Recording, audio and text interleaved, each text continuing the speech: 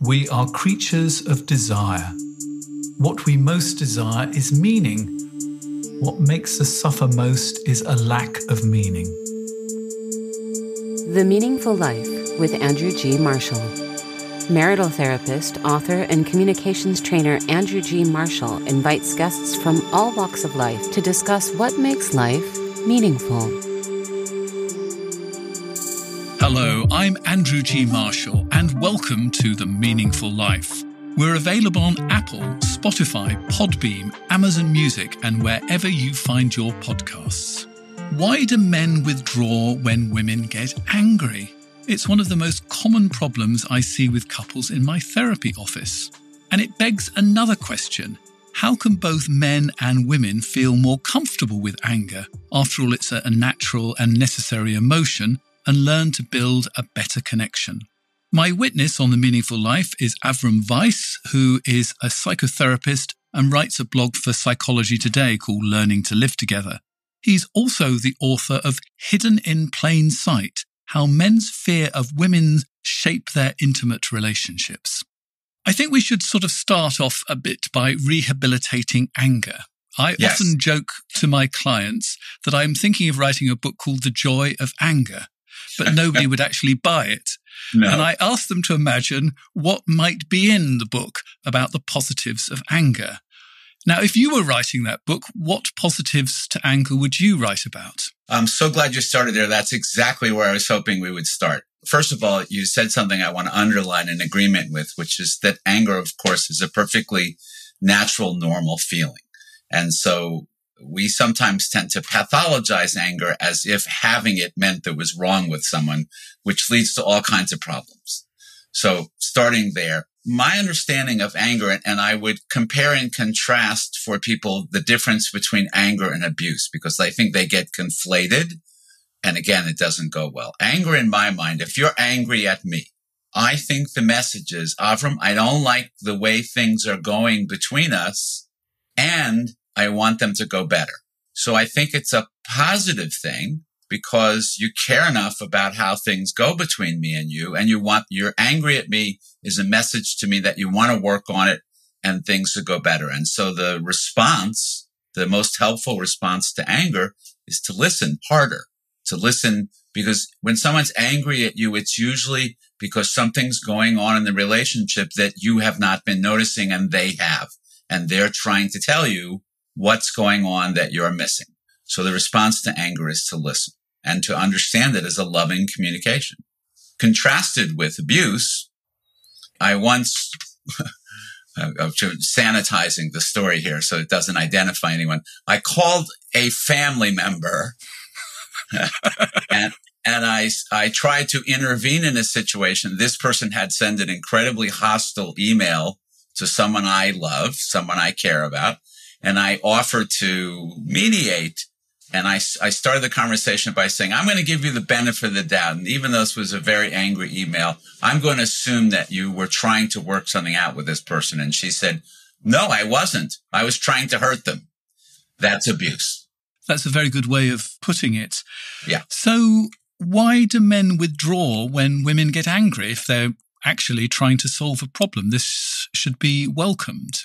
It should be, and if men understood that women are trying to solve the problem, they probably would respond in a more positive way. The problem is it's not experienced by men in that way. So we have to run the tape back a fair ways to come up to the answer to your question. So it really starts with all of the gender socialization for men that make them uncomfortable with emotions. What are those messages then? Let's sort of get them all laid out for us. Sure. So I would start the conversation by talking about the developmental path of boys and girls. Boys and girls play together in mixed gender groups up until a certain age, at which point girls tend to go off and play with girls and boys play with boys. So girls play has everything to do with relationships. They play fantasy games in which they are enacting imagined relationships. And each time they do that, they're teaching each other about relationships. They also talk with each other a lot about their relationships with each other. Boys go off and practice aggression, power, and control. Boys play games of competition and aggression, so that when boys and girls get interested in each other again later in life, boys who are used to being at a competitive advantage in the world find out very quickly that they are at a disadvantage in intimate relationships. The girls have had 10 years of practice. It just makes sense. It's not that they're innately better at it. It's that they've been practicing for 10 years. Boys feel unsure of themselves, unused to being the less knowledgeable, less skilled position, and then use a variety of strategies to try to equal the playing field.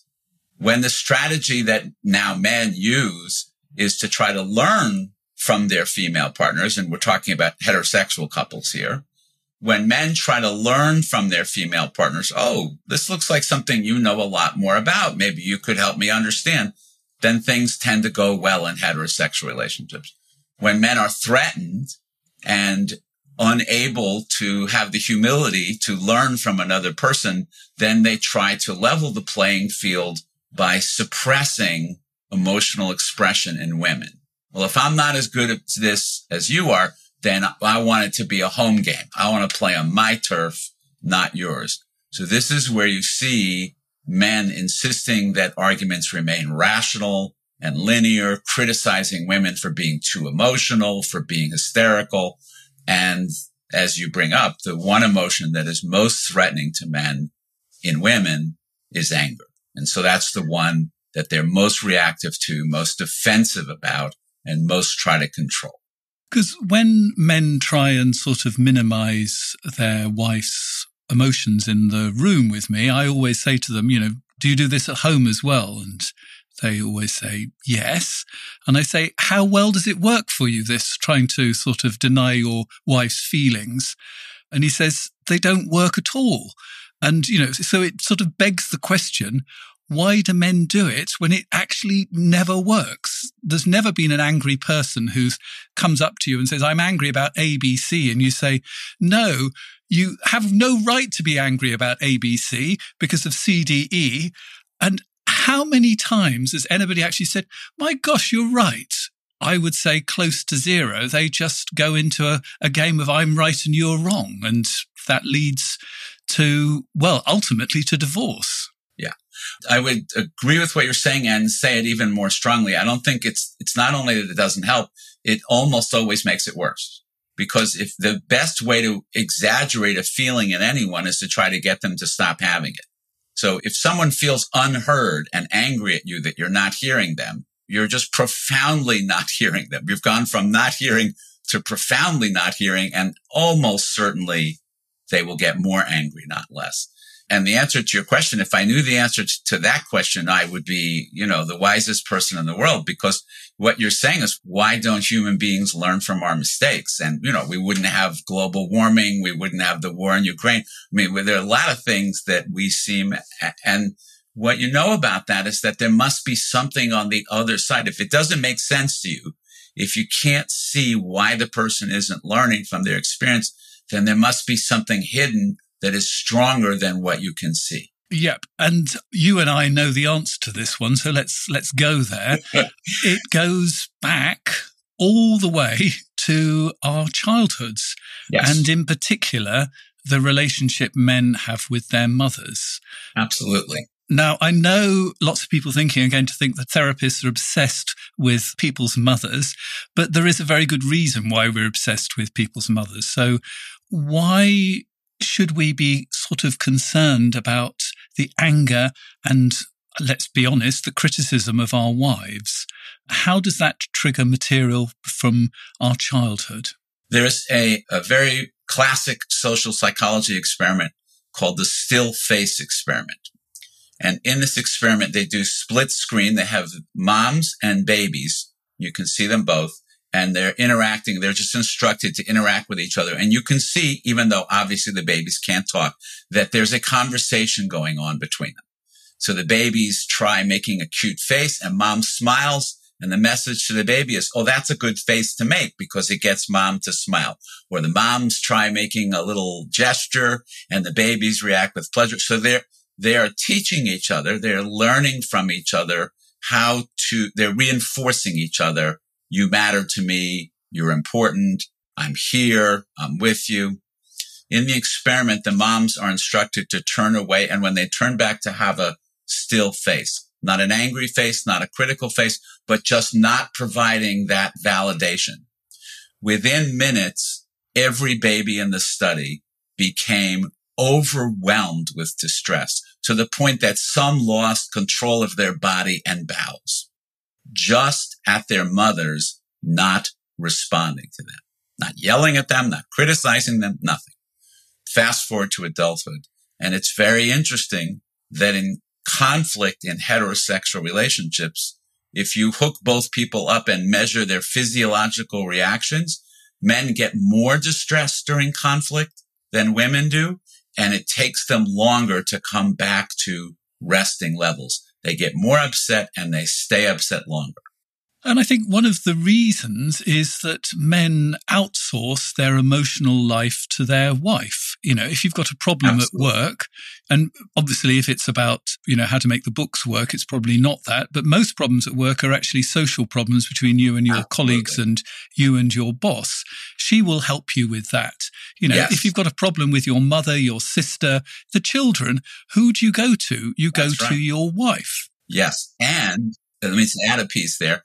Because most men do not have other relationships with other men who would also support them in that work. And so it's all the eggs in the basket with the wife. Yeah. I mean, if I could have one change in the world, it would be that men actually spoke to other men. So they didn't actually feel quite so alone to this. One of the reasons I do this podcast is so that people hear a man talking about emotions and feelings. And the world doesn't end.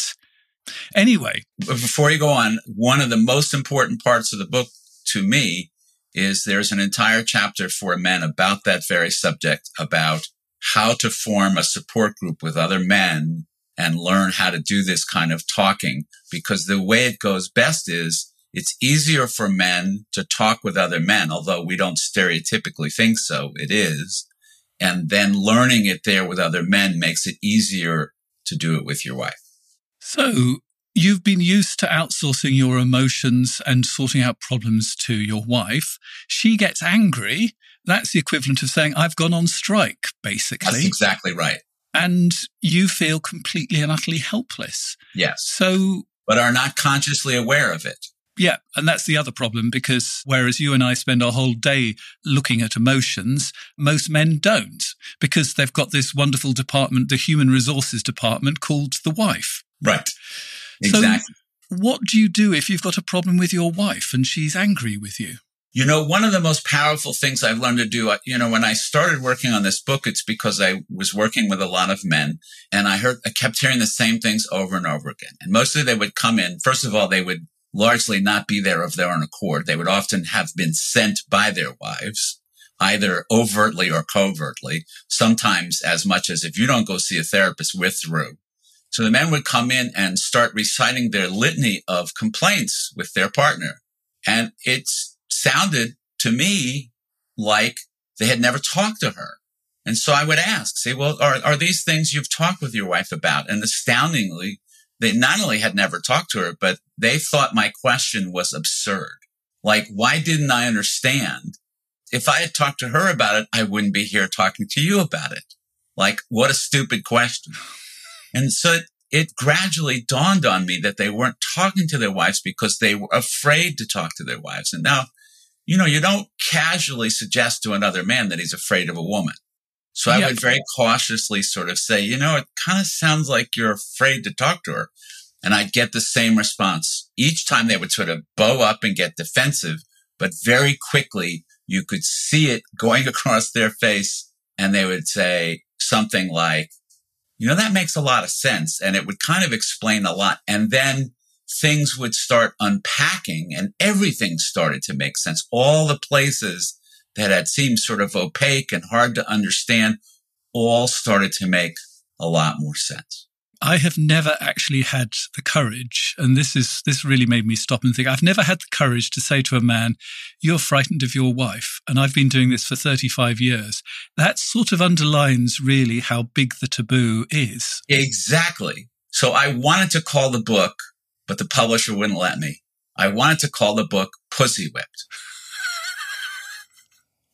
Because if you think about it, why is it that the worst thing one man can accuse another of is of being controlled by a woman? And then if you really think about it, it's not just controlled by a woman, it's pussy whipped, not woman whipped. It's control. What does the pussy represent?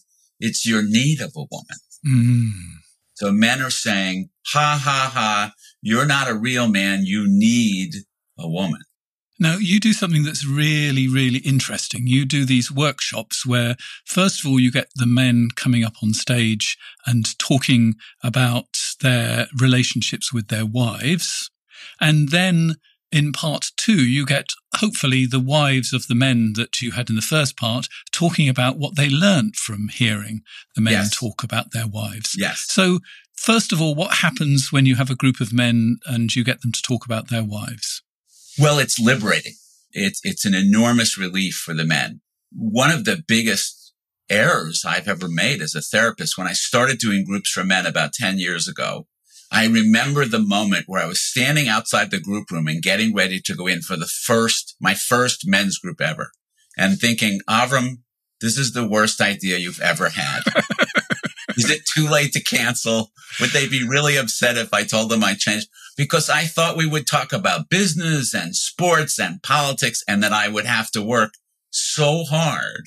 And they would be competing. They'd be competing to see who was the top dog as well. Exactly. Well, at the end of the first group, people got up and hugged each other. At the end of the third group, I think, people started using the word love in reference to each other. My men's groups are the most consistently attended. I have a men's group that changed the day of the week. I go to a conference Wednesday through Sunday 3 times a year, and the group was on Thursdays. They changed to Mondays or Tuesdays to have 3 more meetings a year. What I learned is that men, on the surface, it looks like stereotypically we think, oh, men don't like to talk about their feelings and they don't want to talk with other men. It's not true. Men don't want to open up emotionally when there are women in the room because they're frightened. But if you put men in a room alone with each other, you know, it's kind of like if you're an immigrant to this country and you don't know anybody else from your country, and then you go to a party and there's all people from your country, you're dying to talk to them. So what happens on stage? Because there are women obviously in the audience, probably their wives. So what do they say when you've relaxed them in public about being married? Well, I'm doing a slightly different version of it. The version you saw is for therapists, which is easier to do because they're used to talking about themselves. So I've come up with a version of it for the general public, which is less threatening and more fun. So there's an old TV show. There was 2 shows. One was called The Dating Game and the other was called The Newlywed Game. The formats were the same. They would ask questions about relationships, and the men would write down what they thought their wives would say, and the women would write down what they thought their husbands would say, and then they would share them with each other and see how completely wrong they were. So I'm using that format in the workshops to add some humor and make it less threatening. And when the men learn how far off their predictions, how little they know about their wives' internal lives, and the women learn how little they know. And so it's a way of learning about each other that is sort of fun and less threatening. And I think what sort of comes up is the very different goals of men and women in marriage. Totally. Now, men's goal is to have an easy life, a quiet life. They just want everything to be sort of nice. Yes. Whereas women want to be closer. They want to have a better relationship. Now, in theory, that shouldn't be too much of a problem. But, I mean, week in, week out, it becomes a huge problem. So why? Because the way arguments typically go, seen through this lens, women make an approach for connection, which could be, let's go for a walk. We don't ever spend any time together. But the only part of that message the man hears is, we don't ever spend any time together. I'm not living up to my job as a husband, which is to keep you happy, and you're criticizing me. So she makes what seems to her like an approach for connection. He gets defensive and withdraws. And she's like, wait a minute, what? You know, that doesn't make any sense. I'm not only not getting what I want, I'm getting the opposite of what I want. So she turns up the volume. she pursues more, which he hears as more critical, and hardens and withdraws even more. And so it escalates and escalates. One writer said that men and women are actually, just as you said, working at cross purposes, but don't realize it. So they each keep doing what they think is going to help, because it's like you said the remote control. It's like the remote control on the TV. She keeps turning the volume up. He keeps turning it down. And they wonder why neither one of them can get the volume they want, because they're working at cross purposes. Now, one of the things that I think is really interesting is you get women to think about the way that their mothers treated their fathers, because this could be heard as a bashing of men, that, they're doing it all wrong and it's the men that need to change. But, right. I believe to the very core of my being that it's 50-50. Everybody's got just as much skin in the game as each other. Has to be. And I think this is really interesting. What you discovered is the problem that women are bringing to this interaction. And it goes right back to watching the way that their mother interacted with their father, or didn't interact with their father. So what happens when you ask women about the attitude of their mother to their husbands or their fathers? Right. The way I ask the question, and I would, as your listeners are listening, you could, for the women, ask yourself this question: what did your mother teach you about men? That's a great question. That would be taught you by what she said and how she behaved towards your father. So what did she teach you about men? Sadly, what I hear most of the time in response to that question is women are very intrigued by the question. It's not something they've consciously formulated, but it doesn't take them long to know the answer. And sadly, the answer is, my mother taught me to not think much of men, to not rely on men, to not turn to men to be your primary emotional partner, and to sort of do things for them, not think that they're going to be able to do them. And I would say child rearing is the biggest place where this is visible, that women tend to supervise men in parenting. The thing is, men couldn't tell you that consciously, but they know it. And the way they know it is the single word I hear most often from men when they're talking about relationships is criticize. And they feel talked down to as well. Absolutely. As if they're like a small child. And then their wives complain. But they're not wrong. We tend to treat men like they're being paranoid, like, oh, you're so hypersensitive. Listen carefully. They're not wrong. So if a woman is listening to this program and she's thinking, oops, my mother taught me not to rely on men, not to trust them, to treat them like they, have to be managed. How can she undo that training? Well, I think she has to ask herself a very difficult question. So in using that strategy, she has undoubtedly established some kind of stable status quo in her marriage, in which it's not as close as she'd like it to be, but things kind of move along in day-to-day life. So you really have to ask yourself, am I willing to risk that status quo and go after more of what I want? What helps women to take that risk, well, let me say it the other way. What discourages women from taking that risk is that they don't know that men are interested in closeness too. They think of men almost more as their opponent than their ally, because it's men's desire for intimacy is often so hidden that it doesn't seem like they would be an ally. If you can convince women, like in the workshop where the women see the men talking with each other about their yearning for closeness, once they really get that men want closeness as much as they do, then they're more willing to take that big risk. Now, you've got skin in this game as well, because you were married and you couldn't actually explain to your wife or your first wife why you were unhappy. So talk me through that. I think I couldn't explain it because I didn't understand it. I didn't understand, I saw my behaviors. I saw how conflict averse I was and how conflict so rarely, got anywhere between us. But I didn't understand until years later what the cause of that was, sadly. Neither of us understood it. I think if either one of us had understood it, things might have gone differently. But we just kept basically repeating the same patterns again and again without really any understanding of them. And what would you say was the key piece of information that you needed that you didn't have at that point? That I wasn't being a jerk or stubborn or a power control, that I was terrified. And that much of our conflict could be understood through an entirely different lens once you understand how scared I was.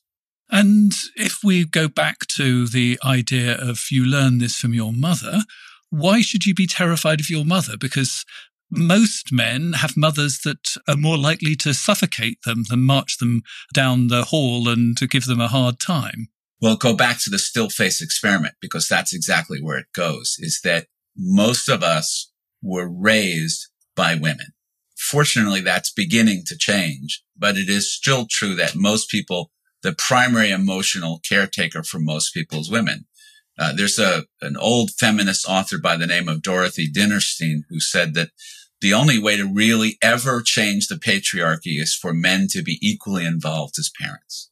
If your dad is not really a place of emotional connection and attachment for you, and it's only your mom, then you can't risk that. You can't risk behaviors. And so if you remember in the still face, they're each trying to find what pleases the other. And any sign that what I've just done displeases you carries risks that I can't tolerate. So men become very other-centered, right? A guy told me once that he could tell if his wife was upset with him when he walked in the front door of the house before he saw her, that he believed, and I don't disagree with him. He was convinced that he could feel it in the air. But think of how preoccupied he is with his wife's approval, that the first thing is like a dog walking into the room. Is it okay? Is it safe? Is she okay? Did I do anything wrong? If you're going home with that attitude, you're going to be doing one of a variety of things that don't work. So I'm just going to highlight the things that don't work dealing with women's anger. And then we'll do what does work. And let's look also at how women can express their anger in a way that men are going to hear. Absolutely. So these are the things that don't work. Now, the first thing you're going to do if you're sniffing the air when you come home to see the lay of the land is you're going to placate. Yes. You're going to try and minimize, actually, you've got no right to be angry about the fact I left my shoes in the hallway because you left your knickers in the bathroom, sort of drying over the sink, sort of kind of stuff. Shutting down and, not actually responding at all. Yep. Or fighting back and cross-complaining. None of those are going to work, are they? Mostly will make things worse. So what could you do that would be the opposite of all of those things? You could understand. Actually, I'll just make that a complete sentence. So I walk in and my wife says, you left your shoes in the hallway. I say, okay, thank you. That's a piece of information, but it doesn't tell me anything about what you're trying to tell me. Why are you telling me that? I'm missing it. What is important to you about the shoes being in the hallway? And I'll make up an answer. Let's say she says, disrespectful. You're not actually respecting all the hard work I do. That's the reason why. So I'm role playing with you now. So it doesn't quite make sense. You're really not telling me anything about you. You're judging and criticizing me with that. What happens to you when you walk in and you see my shoes there? I've spent all my free time, which I have very little of, looking after the house, making it clean and nice so that we can all enjoy it. And you're fighting against me. That is disrespectful. I don't agree with you. It's disrespectful because I didn't know that. I think it would be disrespectful if I did that knowing why it's important to you. But the piece that's missing here is I didn't understand. So had I walked in and you said to me, feels bad to me when you leave your shoes there. I worked really hard to clean. Would you please pick? I don't think I would have been upset with you at all. I didn't understand why it's important to you. Because what I normally ask men to do is just actually, because they're on high alert at this particular point, so it's actually quite difficult to engage your brain to ask those curious questions. I love curious questions, but I put them a bit further down the list. The first thing you do is you reflect back what you've heard. So you're angry with me because I left my shoes in the hall. And that at least means that you're listening. And so you're not going to make anything worse, and you're actually buying yourself time. Then I asked them to ask the 3 most loving words in the English language. Do you know what the 3 most loving words in the English language are? Tell me more.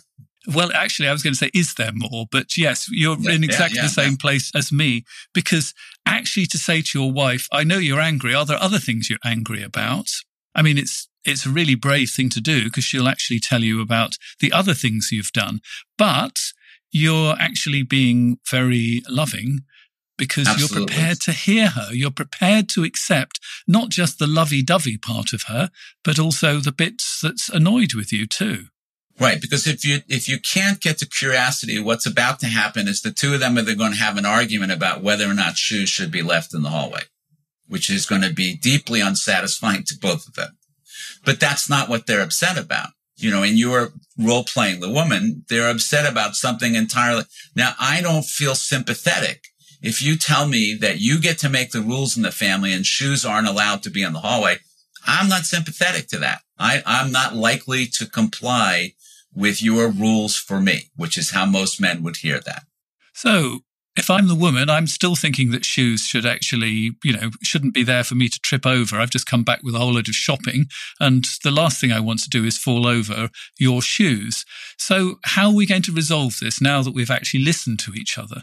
I think that probably couples have resolved problems far more complicated than that. And what gets in the way of their resolving it is they're having a power struggle over who gets to make the rules in the family. And as long as it stays on that level, they will never resolve it. In any argument, I always use sex as an example because people understand it. Sex goes best when I am very interested in your pleasure and very interested in my pleasure. Doesn't go very well if either one of us is only interested in the other person's pleasure or either one of us is only interested in their own. And so conflict is exactly the same. I have to be as committed to it going well for you and equally committed to it. So around the shoes, a resolution that oh, you're right, shoes don't belong in the hallway isn't going to go well. Because on the other side, the man is thinking something like, I hate feeling so regimented. That's how my mother was growing up. Everything had to be, and I walked around on eggshells. So you can't just go one way or the other. So my guess is what they would come up with is some kind of cubby thing next to the door where I can put my shoes without feeling like I'm, under inspection all the time. That would honor her needs for neatness and my needs to not always be watched. So the answer really nearly always is to go deeper, to actually ask yourself, what is this argument really about? And it's never really just about shoes, is it? Yeah, well, probably. I think there are a lot of good things that happen as you're a therapist and you've been practicing for decades rather than years. But the bad thing that happens is I'm so clear that this is not about what you're talking about that I sometimes don't want to listen to the details because I'm so eager to get to what's really going on that I can sound kind of impatient and abrupt because then I don't want to talk about shoes. Yeah, I had a couple and we got through 3 sessions on the best way to cycle things through the freezer. And right. I was beginning to reach the point where I was about to go mad, but we did finally actually get to the point we could talk about what it was really about. But my gosh. There's an example that I use often, which is it's a very simple, easy example. My wife once said to me, we were getting ready to go out and she said, you should change your shirt. That doesn't look good on you. And I said, well, obviously we disagree because I went to my closet and I picked this shirt and I didn't pick it thinking it doesn't look good on me. I picked it thinking it does look good on me. But you know what? I'm not that attached to the shirt. If you say to me, honey, I'm really not that attracted to you when you wear that shirt, I will run upstairs to the closet and change my shirt. Very different message. The first one, you're telling me what's right and what's wrong, and anybody's resistant to that. The second one is, I like this. So we're going to accept that men are frightened of women's anger and they are frightened of upsetting their wives. Yes. Now, if a woman has taken that on board, they're going to probably come at their husbands with their valid complaints in a different kind of way. So they're now sitting here and they want you to tell them, I've got a complaint about my husband. We might as well stay with the shoes. And I've never been able to really get this one sorted. And I think I really do want to. Actually, let's not make it shoes. Let's make it something where it's a more difficult, like whether our 16-year-old daughter is allowed to stay out late or not. So, everybody's got skin in this game. Yep. So I think that he is too protective of her to the point of coming across as a nasty dad. So there's potentially a huge amount of criticism about to come down the pathway if I'm not careful. Critical judgment. Yeah. So here I am, and I've got this issue that's really important to me. How do I approach my husband without making him angry? And how can I do it in a way that is not going to come across as angry myself? I think the thing to avoid is not anger. In other words, I don't think it's a problem to be angry or for the response from the other person. I think it's criticism that you want to stay away from. And the answer is to speak in a way that I like the phrase relationally responsible. There's a very interesting principle of Jewish ethics. And that principle is that you are responsible for the impact of all of your words, whether you intended that impact or not. So, for example, in Jewish ethics, gossip is considered a greater harm to someone than stealing, because if I steal $20 from you, I can pay the $20 back and make amends. If I speak badly of you to others, I've created harm I can't repair. And so we hold people to the standard. If you are responsible for the impact of all of your words, then you don't just speak to vent how you're feeling.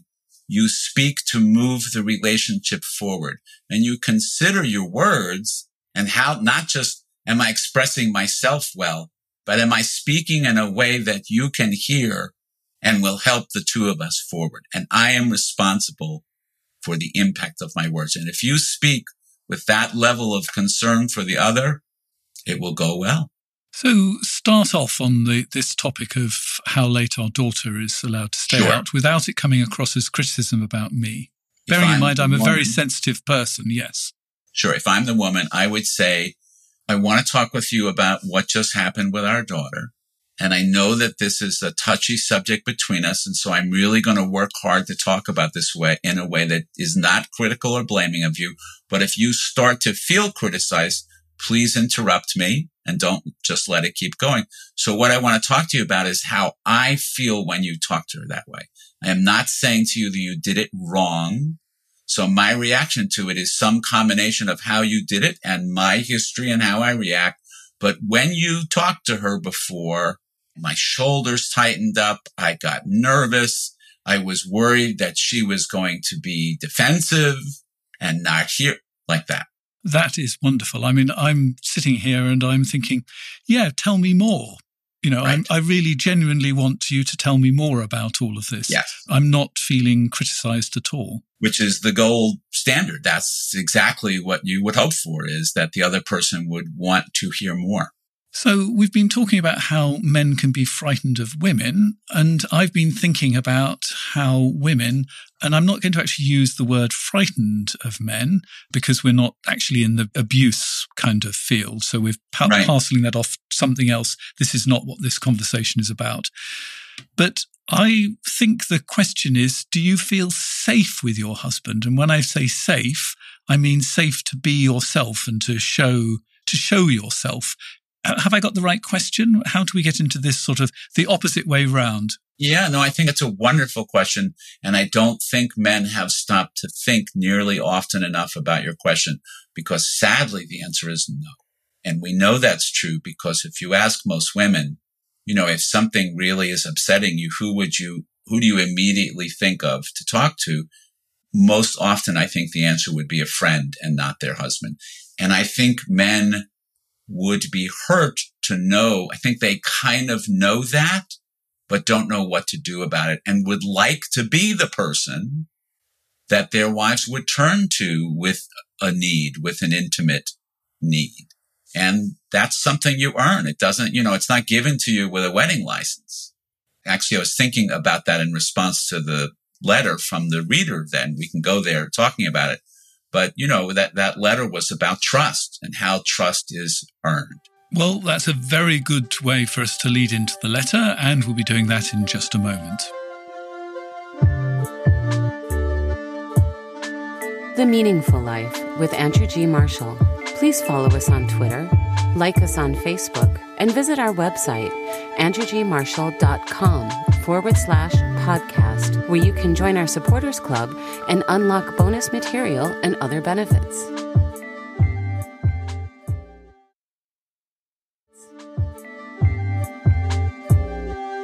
So one of the ways you can get involved in the meaningful life is you can tell us about a dilemma or something that's actually causing you problems at the moment. And I scour the world, and 9 times out of 10, I come up with the best person in the world you could possibly ask this question to. And beautifully timed, I have this letter to discuss with Avrum. By the way, if you'd like to find out more, go to my website, www.andrewgmarshall.com/podcasts. And here is the letter. I'm in my mid-60s. My parents divorced when I was 3. My father was a functional alcoholic, but not abusive. Mother, emotionally abusive, amongst other things. My father killed himself when I was 13 because my mother kept us from him. Mother remarried a man who became a lifeline for me. The same year my father killed himself was the same year I was raped. By this time, I was learning to build protective walls. At the age of 22, I married a rock musician who was very controlling. Wouldn't have sex with me, as he said, godly women don't do that. When our kids were just 8 and 10, I found out my husband had been having affairs the entire time of our 14-year marriage. I forced him to come clean with how many, and he said as far as he could remember, there were at least 18 women, some long-term, some one-night stands. Needless to say, we divorced. 2 years later, I married again. My second husband also had children. I called him my angel sent by God, as I was able to try and start healing from my past, because he was so incredibly trustworthy and loved me for who I was. I was also married to him for 14 years. But in 2008, he was killed in a construction accident. That's when the real darkness began. I remained single, never dating for 10 years, although it was the most difficult time, understatement, in my life because of the grief. It was also a freeing time because I didn't have to deal with these issues I've always had with trust in men, and you could say trust with women too. Eventually, I met a retired firefighter 4 years ago, and we're now living together. He's an amazing man, but my old feelings of non-trust have resurfaced. I don't lash out, I don't act like a crazy jealous person, I just keep it all inside, build walls so no one can hurt me again. I'm not sure about counselling and how it might help me. It's a powerful, poignant, sad letter, and sadly, I think your listener, like many people in this situation, imagine that they are in an unusual situation, and sadly, that's not true.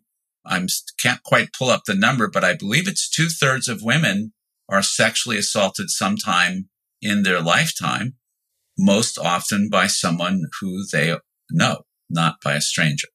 And so she frames this as having issues with trust. There's an old saying, just because you're paranoid doesn't mean they're not out to get you.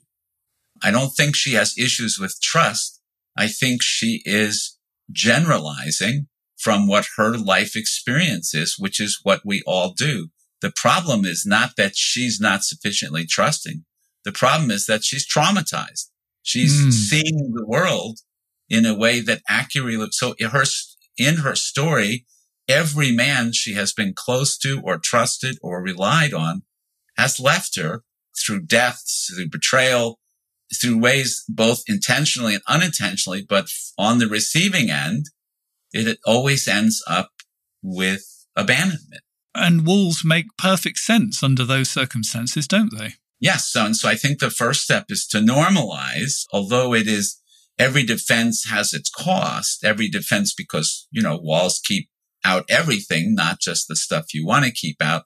but to first support and validate and normalize that, yeah, what you're doing not only makes complete sense, but how inappropriate would it be for you to have no walls? If your country's been attacked 17 times and you still don't have an army, how come?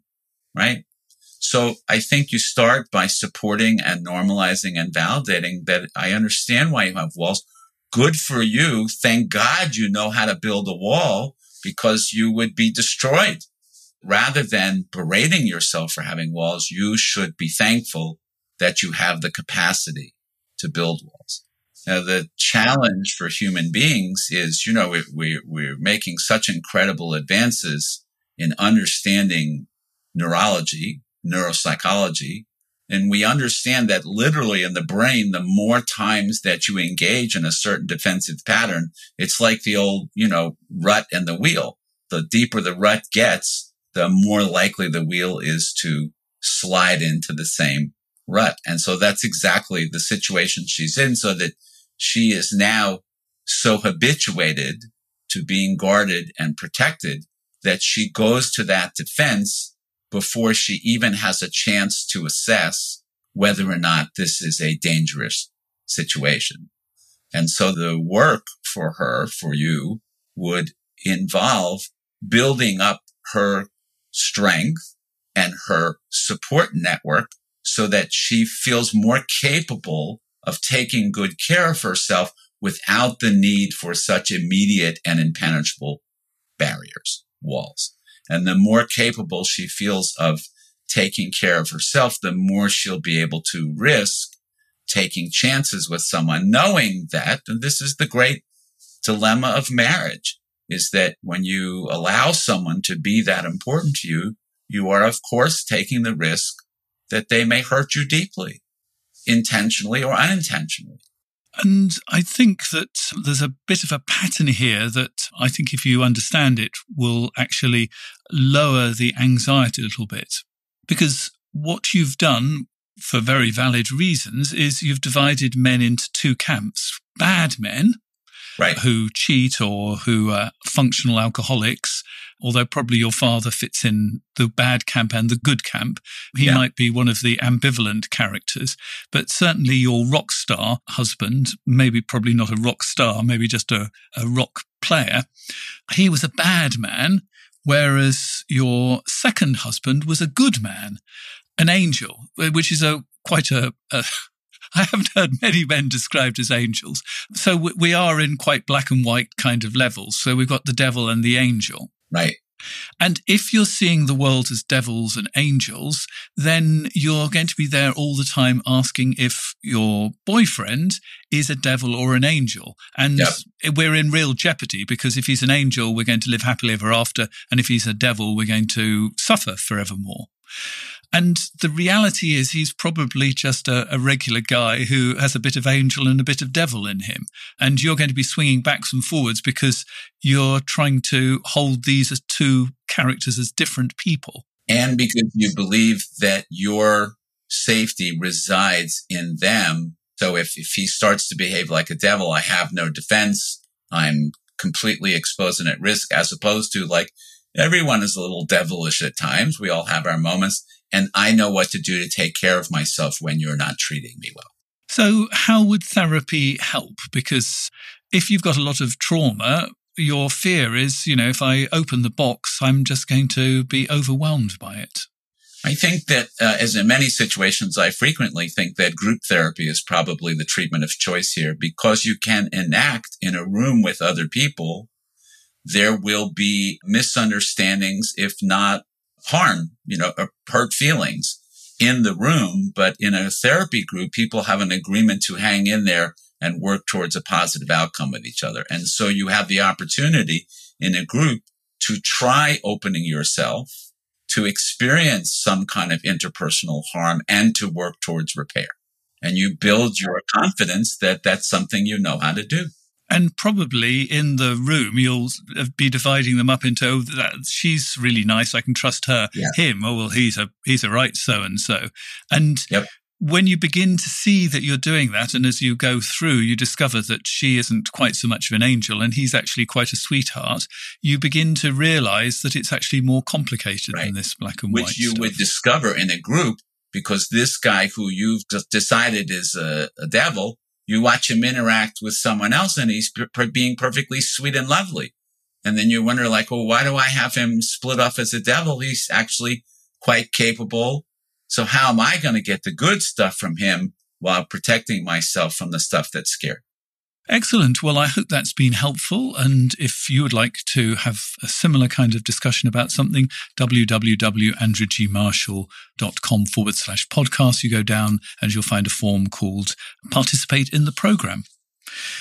So I have to say thank you very much for being my guest here on The Meaningful Life.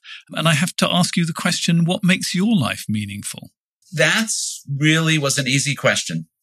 I just came back for a conference where I was speaking to therapists about this work, and several people pulled me aside and told me how meaningful the book has been to them, how many times they have given it to couples, the ways in which so it's an extraordinary privilege. Privilege is a very popular word these days. This is a different kind of privilege I'm talking about.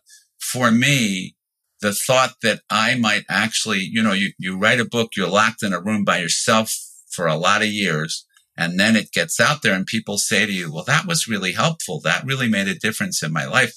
Someone who you've never met, someone who you've never had a conversation with is an extraordinary privilege. And so, as I wind down my career, the thought that I can be of help to people that I haven't met is exceptionally meaningful.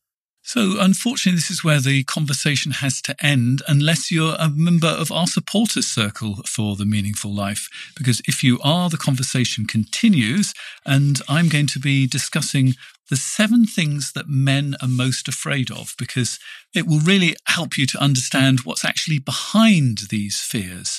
How are your comments activating those hidden things that actually are secret to men themselves? If you want to hear about those, you can subscribe directly via Apple or Spotify. We're also available on Amazon Music. If you want to become a supporter of The Meaningful Life, here are the details. You've been listening to The Meaningful Life with Andrew G. Marshall. You can follow Andrew on Twitter, like him on Facebook, and please leave a review wherever you consume your podcasts. Making, editing, and distributing The Meaningful Life comes with substantial costs, and we'd like to ask for your help.